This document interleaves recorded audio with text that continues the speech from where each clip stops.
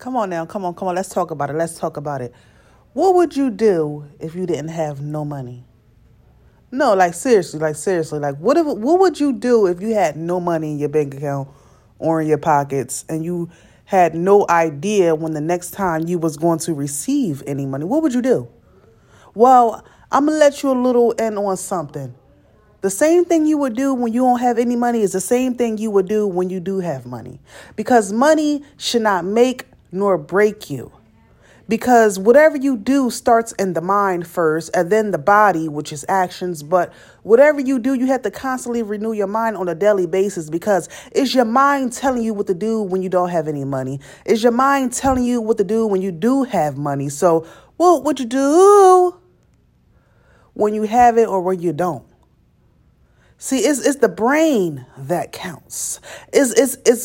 Is the mind is what counts. It's what you renewing inside your mind on a daily basis is what counts. Because I'm letting you know right now, the same thing you would do if you had money would be the same thing you would do if you did not have any money. Because I'm sure you need a place to stay, whether if you have it or not. I'm sure you need a transportation, some sort of transportation if you have it or not. And guess what? Some of the main people that have money, what do? They buy a house and they buy a car. And guess what? When you don't have any money, you still need a place to stay, whether you stand under a bridge or under a rock. You still got to put something over your head. I don't care if you walking or you riding your bike. You still need to be able to walk, ride your bike, or get in a wheelchair to go to point A to point B.